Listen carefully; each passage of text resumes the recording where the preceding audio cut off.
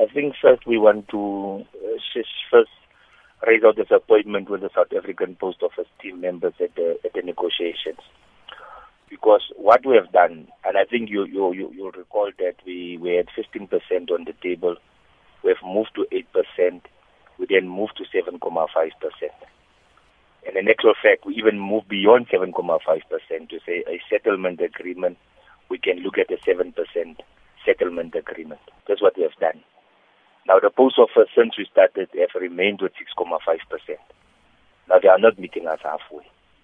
Two, the whole issue of the conversions, we then said to them, look, we can compromise from 16 months to 18 months in terms of conversion.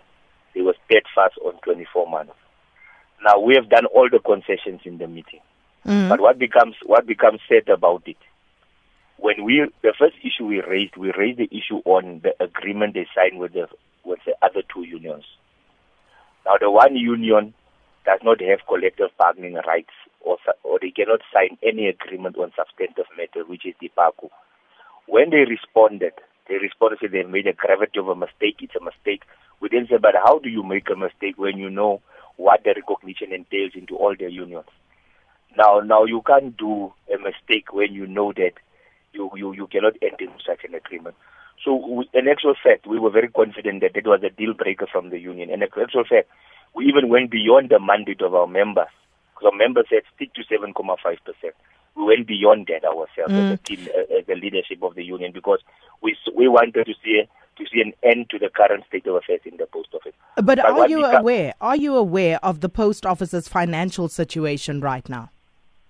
Look. Let's first agree that we are aware, and we are not the ones who have created the financial constraints to the Post Office. It's because of the poor management, and workers cannot be held accountable for poor management decisions.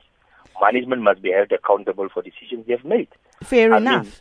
I mean, in 2.1 billion rand, in terms of its expenditure, in terms of tenders, I mean, they knew they don't have money, but still they've given some tenders to certain lucrative tenders to people. You know, as you know, the Post Office had its own state-owned building. It moved to a private building where they're paying rent of nearly 10 million rand in two places, in Bloemfontein and in Johannesburg, in Centurion. Now, we have not made those decisions. Those decisions were poor decisions by management. Now, it all seems very reasonable, the issues that you are raising, Mr. Mervyn. What we have done. You seem to be raising very valid reasons here, and I hear exactly what you are saying and where you are coming from. Be that as it may, you are aware, as you've just indicated yourself, that the Post Office does not seem to have money, and that the latest financial statement, in fact, indicates a net loss of 359 million rand. So with that in mind, why wouldn't you settle for the 6.5%, given that you are on 7% right now? If I must settle at 6.5, there's no guarantees I'll get 6.5, because if you look at the agreement signed between the two unions, there's no guarantees you'll have that money. There's the first problem. You can't sign an agreement which says, if there's money, we'll give you increase. You can't sign such a thing. But what we have done, and I think we must raise this, we said to the Post Office, spread the backdated salary increase, please spread it over a period of 3 to 4 months to help you with your cash flow problem. I mean, we have went an extra mile. We even give them reasons that break down the increase into a 3 to 4 month period for us to assist you. Instead, they are coming and saying they can't. They'll pay workers in January, and if there's no money, they'll call a meeting with the union. Okay. Now, come January, there'll be another strike. So I think the Post Office must be reasonable in terms of what we have done. We have compromised, and they have done nothing at this point in time. So what's going to happen now? When are you hoping to reconvene another meeting with the Post Office board, with the Post Office representatives?